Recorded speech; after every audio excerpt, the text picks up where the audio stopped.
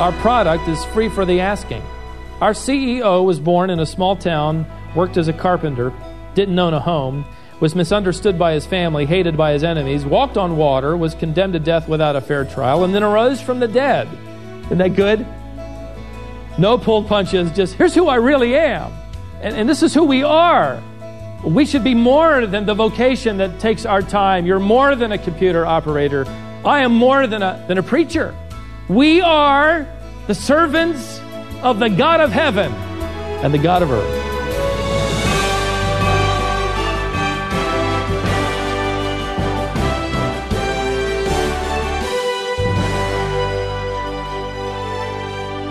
In the days of Ezra, the people of Israel were asked to give an account for what they were doing.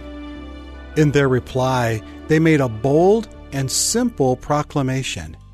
We are the servants of the God of heaven. What are we doing? We're simply serving God. That simple statement defines how you should live. Being a servant of God should shape and characterize everything about you. Does it? Today on Wisdom for the Heart, Stephen Davey continues through his series in the book of Ezra. He has a message for you today called Neither Snow Nor Rain. Let's get started. There was a Persian king by the name of Darius. He had an administrative priority. It was called the highway. Thousands of miles of paved roads wound their way between major cities within his vast empire. It was called the highway because it was higher, by virtue of those stone pavers and other hard surface materials that created a smooth road along which to travel. The low road, or the byway, the old King James word, or the hedge, was simply the common ordinary path somewhere nearby upon which the ordinary common people rode. But if you were wealthy enough to pay the toll, you could ride on the highway. If you were common and ordinary and didn't have the money, you rode on the low way. If I could jump into the New Testament for just a moment, you might remember that Jesus Christ referred to his kingdom plan as a plan that required us to go out into the highways and the byways and invite them in to fill the master's house. In other words, go out to those who are wealthy and go out to those who are common and ordinary. There is no class distinction within the kingdom. Now, in the days of King Darius, the highway was created primarily because he wanted to keep in touch with his empire. It would be along that paved road that his royal couriers would travel. A Persian courier, I read, could travel around 240 miles a day, primarily because King Darius had built every 15 miles along that royal highway places he called postal stations. And that was where these couriers could mount a fresh horse and gallop off again on that highway, galloping, which was made much more efficient by another of Darius's inventions we know as the horseshoe. It would take a wagon 3 months to travel the distance of a Persian courier, but they could travel in 1 day. So impressive was the Persian mail system that Herodotus, the historian, coined the well-known saying in honor of Darius's system that is still the motto for us today. The motto that says, neither snow, nor rain, nor heat, nor gloom of night can stay these couriers from the completion of their appointed rounds. It is this same Darius, by the way, who wrote and received some letters that have been preserved for us and translated for us to study thousands of years later. Let's take a look at what some of those couriers carried in their pouches as they sped along the highway. Let's start with chapter 5, verse 1. Not so much with letters from the king, but sermons from some prophets. Verse 5, or verse 1 of chapter 5. When the prophets Haggai, the prophet in Zechariah, the son of Iddo, prophesied to the Jews who were in Judah and Jerusalem in the name of the God of Israel who was over them. Then Zerubbabel, the son of Shealtiel, and Jeshua, the son of Jozadak, arose and began to rebuild the house of God, which is in Jerusalem. And the prophets of God were with them, supporting them. Now, you just saw the names of two prophets that you probably recognize. They have books named after them, where their sermons were compiled, the books of Haggai and Zechariah. If you read those sermons, you would discover that these prophets preached to not only the consciences, but the emotions and the hearts of the people. And the truth was, the people had abandoned the call of God and the work of God for now some 15 years. And we know from the sermons of Haggai and Zechariah that they had become more interested in their own things, building their own homes, planting their own vineyards, feathering their own nests. And so the house of God was ignored. And so they came along basically and began to preach a message of priority, a message that is still preached today. It was a message delivered to the New Testament by Jesus Christ, who said himself, "Seek first the kingdom of God and his righteousness, and all these things shall be added to you." Well, the prophets not only preached a message of priority, but they provided a model of partnership. You notice that they stayed with the people, the latter part of that text tells us, and helped them rebuild the temple of God. Now notice verse 3. At that time, Tattenai, the governor of the province beyond the river, and Shethar-Boznai and their colleagues came to them and spoke to them thus, "Who issued you a decree to rebuild this temple and to finish this structure?" Then we told them accordingly what the names of the men who were reconstructing this building. Now you can imagine how intimidating this would have been. Give us the names of the men involved. Tell us who they are. And notice the key verse that gives us the motivation of God's providence. Look at verse 5. "But the eye of their God was on the elders of the Jews, and they did not stop them until a report should come to Darius, and then a written reply be returned concerning it." Now what does that mean? The eye of their God was on them. Wasn't God's eye on them 15 years earlier when they first encountered opposition? Yes. The difference is now they are banking on it. Now they are motivated by it. Now they are counting on that truth of providence that God is watching them. God knows everything about them. And that is to be the motivation, ladies and gentlemen, for you and I as well. God sees us. God knows us. In fact, God indwells us. Nothing passes by his eye. He sees everything. Now that can do a couple of different things for us, can it? On the one hand, it can be very encouraging. God sees you. God sees me. But on the other hand, it can be terribly convicting. God sees you. God sees me. Right? Depending on what kind of life you're living. As I was studying this text and thinking about the fact that God was watching, I recalled something that I had forgotten. It happened a long time ago when my brothers and I were younger. We spent just about every Friday night downtown Norfolk at the Christian Servicemen Center. I do remember that part, but some of the activities came back to me. My father would teach the Bible to about 20, 30, 40 sailors who'd show up on Friday night, and my mom would play the piano and then man the soda fountain. That's one of the reasons we didn't mind going. All the free drinks we wanted and cookies made by women in churches surrounding that area.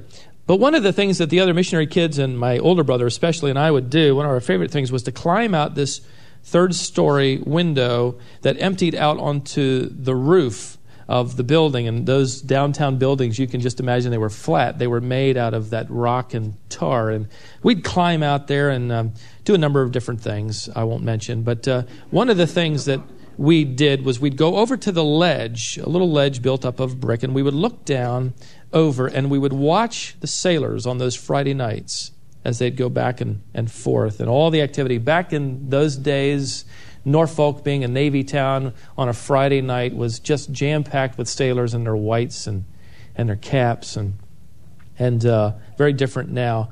But they had built across the street one of those, we called them then X-rated theaters, right across from the back entrance of the Servicemen Center.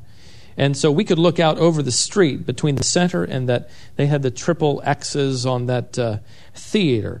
We'd take a stack of tracts up to that the ledge that were printed on one side to look like a $5 bill. And on the other side, the gospel.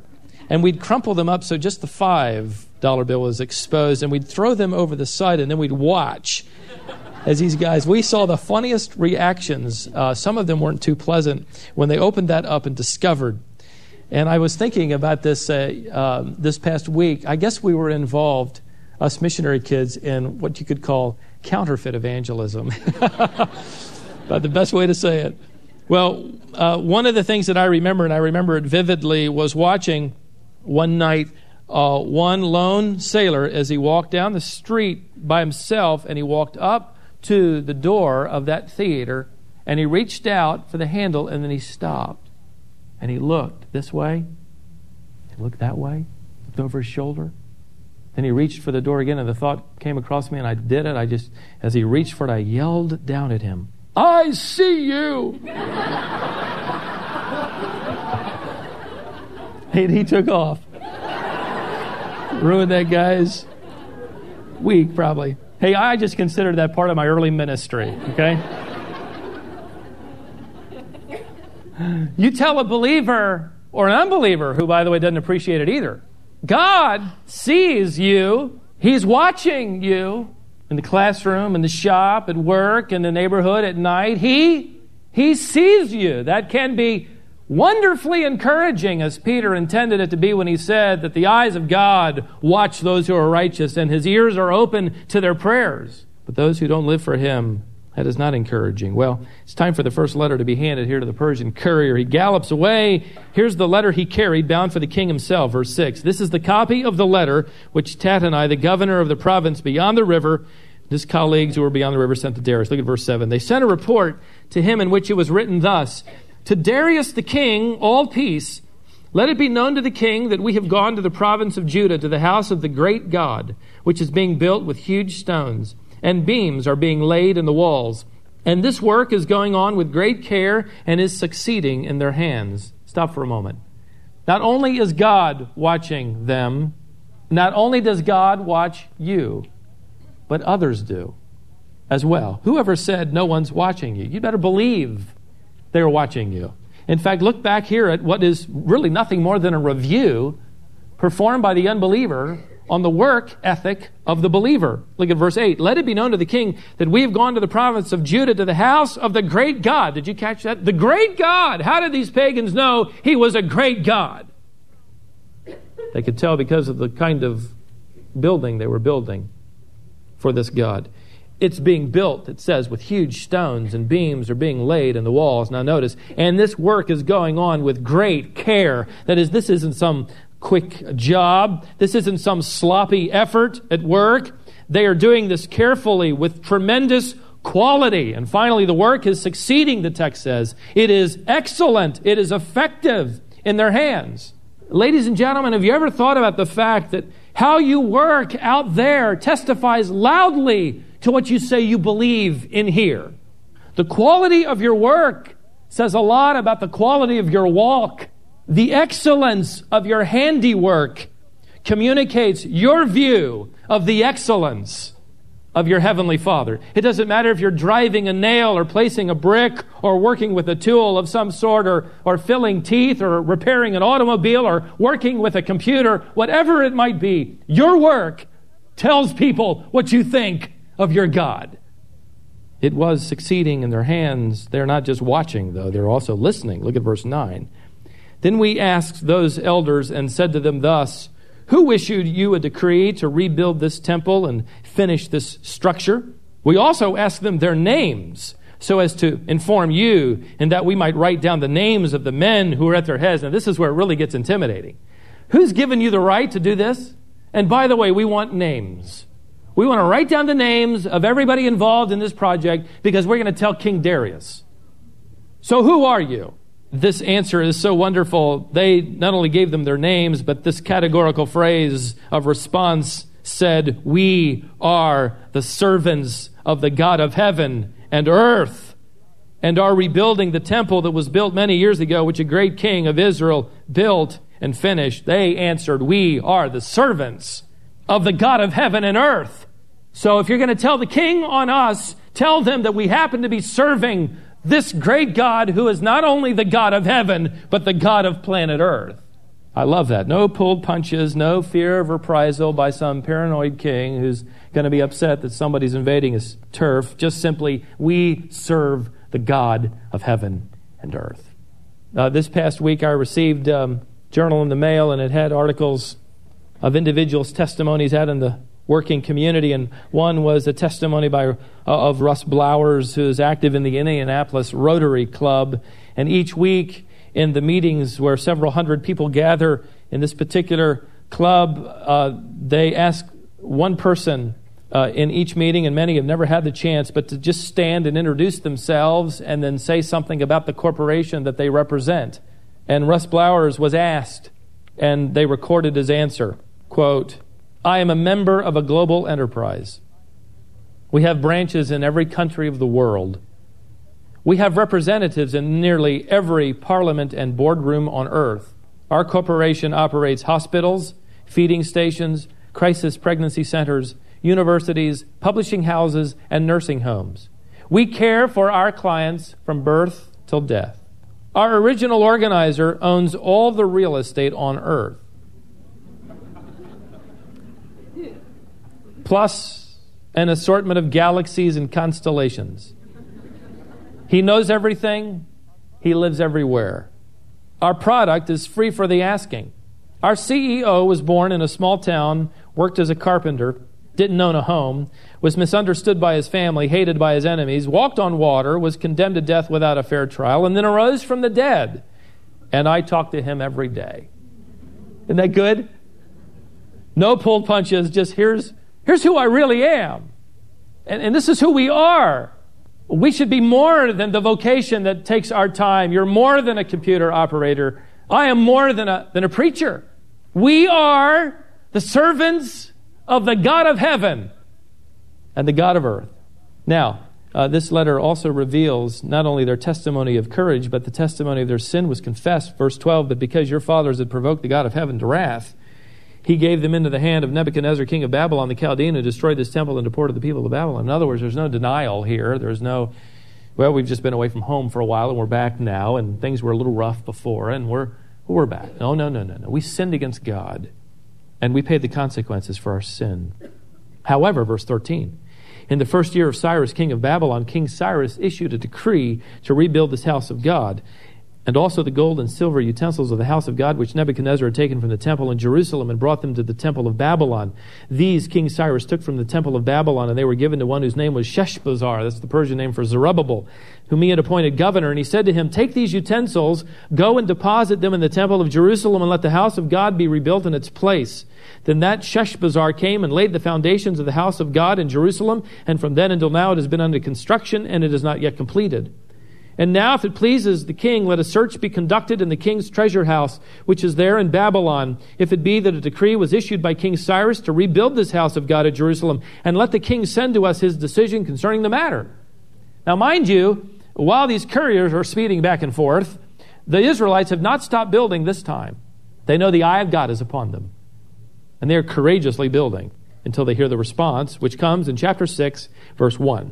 "Then King Darius issued a decree, and search was made in the archives where the treasures were stored in Babylon. And in Ecbatana, in the fortress, which is in the province of Media, a scroll was found, and there was written in it as follows, Memorandum. In the first year of King Cyrus, Cyrus the king issued a decree concerning the house of God at Jerusalem. Let the temple, the place where sacrifices are offered, be rebuilt, and let its foundations be retained." And we're going to have to stop reading the memo at this point. But maybe you're thinking like I was thinking, how in the world could Darius put his hands on a memo from a previous administration?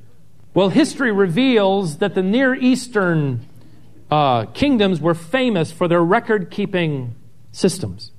The Persians kept tablets and scrolls and marked them with labeling devices so that they could put their hands on them going back hundreds of years. The system was so efficient that Alexander the Great adopted the Persian system for his own library in Alexandria. So somehow they had a system where they could put their hands on this memorandum.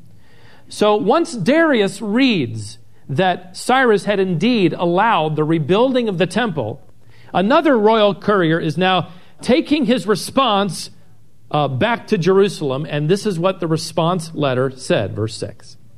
Now therefore, Tattenai, governor of the province beyond the river, Shethar-Boznai, and your colleagues, the officials of the provinces beyond the river, keep away from there. Leave this work on the house of God alone. That's about when Tattenai asked for his spectacles so he could read more carefully. Let the governor of the Jews and the elders of the Jews rebuild this house of God on its site. The words leave this work literally stated, keep your distance. Can you imagine the shock that this letter produced among the governors and the leader? They wanted it stopped. They were invading their territory, and now the king responds, stay away from them. For Governor Tattenai, it gets worse, verse 8. Moreover, I issue a decree. Now I'm going to add to it. Concerning what you are to do for these elders of Judah in the rebuilding of this house of God. The full cost is to be paid to these people from the royal treasury out of the taxes of the provinces beyond the river, that is your province, and that without delay. Now, men and women, county taxes are underwriting the entire project.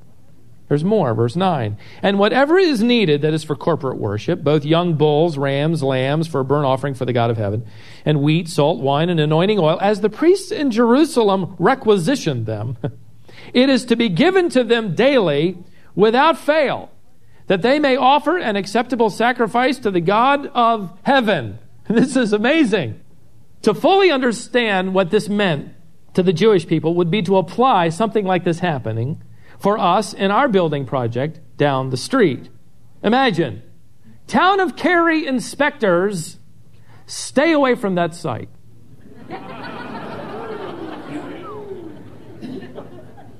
Town of Cary council, take note. Anything Colonial wants to build, let them build, and take Cary taxes and underwrite the entire project without delay. Amen? Amen. Praise God. Hallelujah. Don't get too excited here.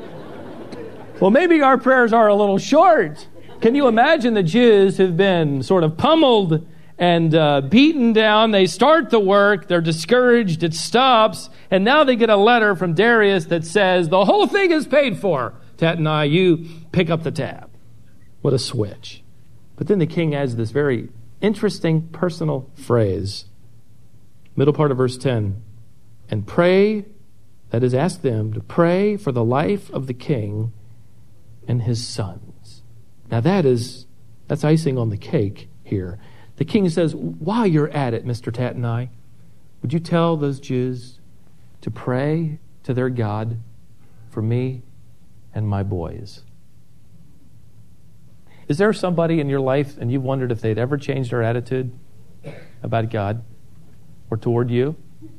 If they would ever soften up to the gospel? A son or a daughter? A parent? A spouse? A neighbor? A boss? You have even found yourself thinking, well, even God can't change their mind. Well, I imagine that for all of the Jews, they would have never imagined that Darius would return a response. At best, they were hoping that Darius would say, just let them do it. Not, let them do it and pay for it. Stay out of their way, and then would you have them pray for me? Wow. Well, then he does a kingly thing here. He threatens. Verse 11. And I issue a decree that any man who violates this edict, a timber shall be drawn from his house, and he shall be impaled on it, and his house shall be made a refuse heap on account of this. That lets us know he probably didn't become a believer. But would Darius do something like this? Well, we know from history that he impaled 3,000 Babylonians who resisted his throne. This form of execution could have been literally driving a beam or a wooden pole through a person's body and then anchoring the pole in the ground. Or it could be a reference to crucifixion, which was another Persian invention. Invented to take a person's life while raised above what they considered sacred earth so as to not defile their goddess, earth, with the death of the criminal. Darius was deadly serious. Verse 12. And may the God who has caused his name to dwell there overthrow any king or people who attempts to change it so as to destroy this house of God in Jerusalem. I, Darius, have issued this decree. Let it be carried out with all diligence. I love the next verse. Then Tattenai, the governor of the province beyond the river, Shethar-Boznai, and their colleagues carried out the decree with all diligence. I'll bet they did. Darius' motto for his royal couriers, or it came to be from Herodotus, neither snow nor rain nor heat nor gloom of night stays these couriers from the swift completion of their appointed rounds. And I would have to say no. That's really more like a description of God's will. I see in these ancient letters a divine postscript, little P.S. for us. Neither snow nor rain nor heat nor gloom of night will hinder the full and final completion of God's will. Maybe that's the primary reason why God allowed these ancient letters to be preserved for us to read.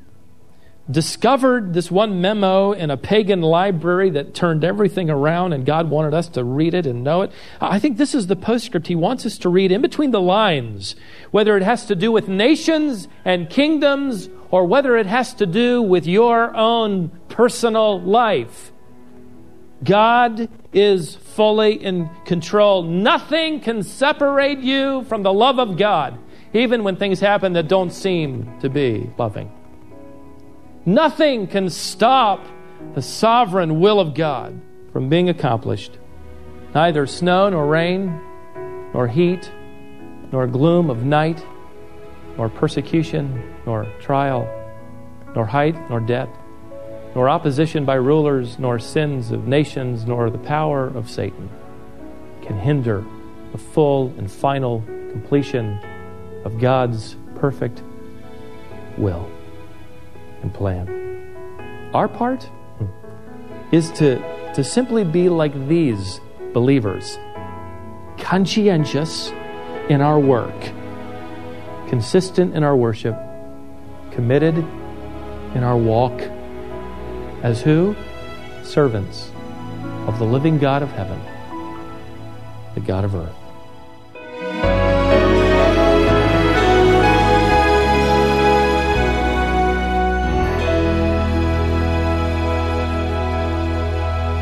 That's a powerful reminder, and I hope each of us will live that way today and every day. This is Wisdom for the Heart. Our Bible teacher, Stephen Davey, is working his way through a series in the book of Ezra. Would you be interested in receiving occasional text messages and updates from Stephen? Or maybe you prefer to receive email. We'd like to be able to communicate with you.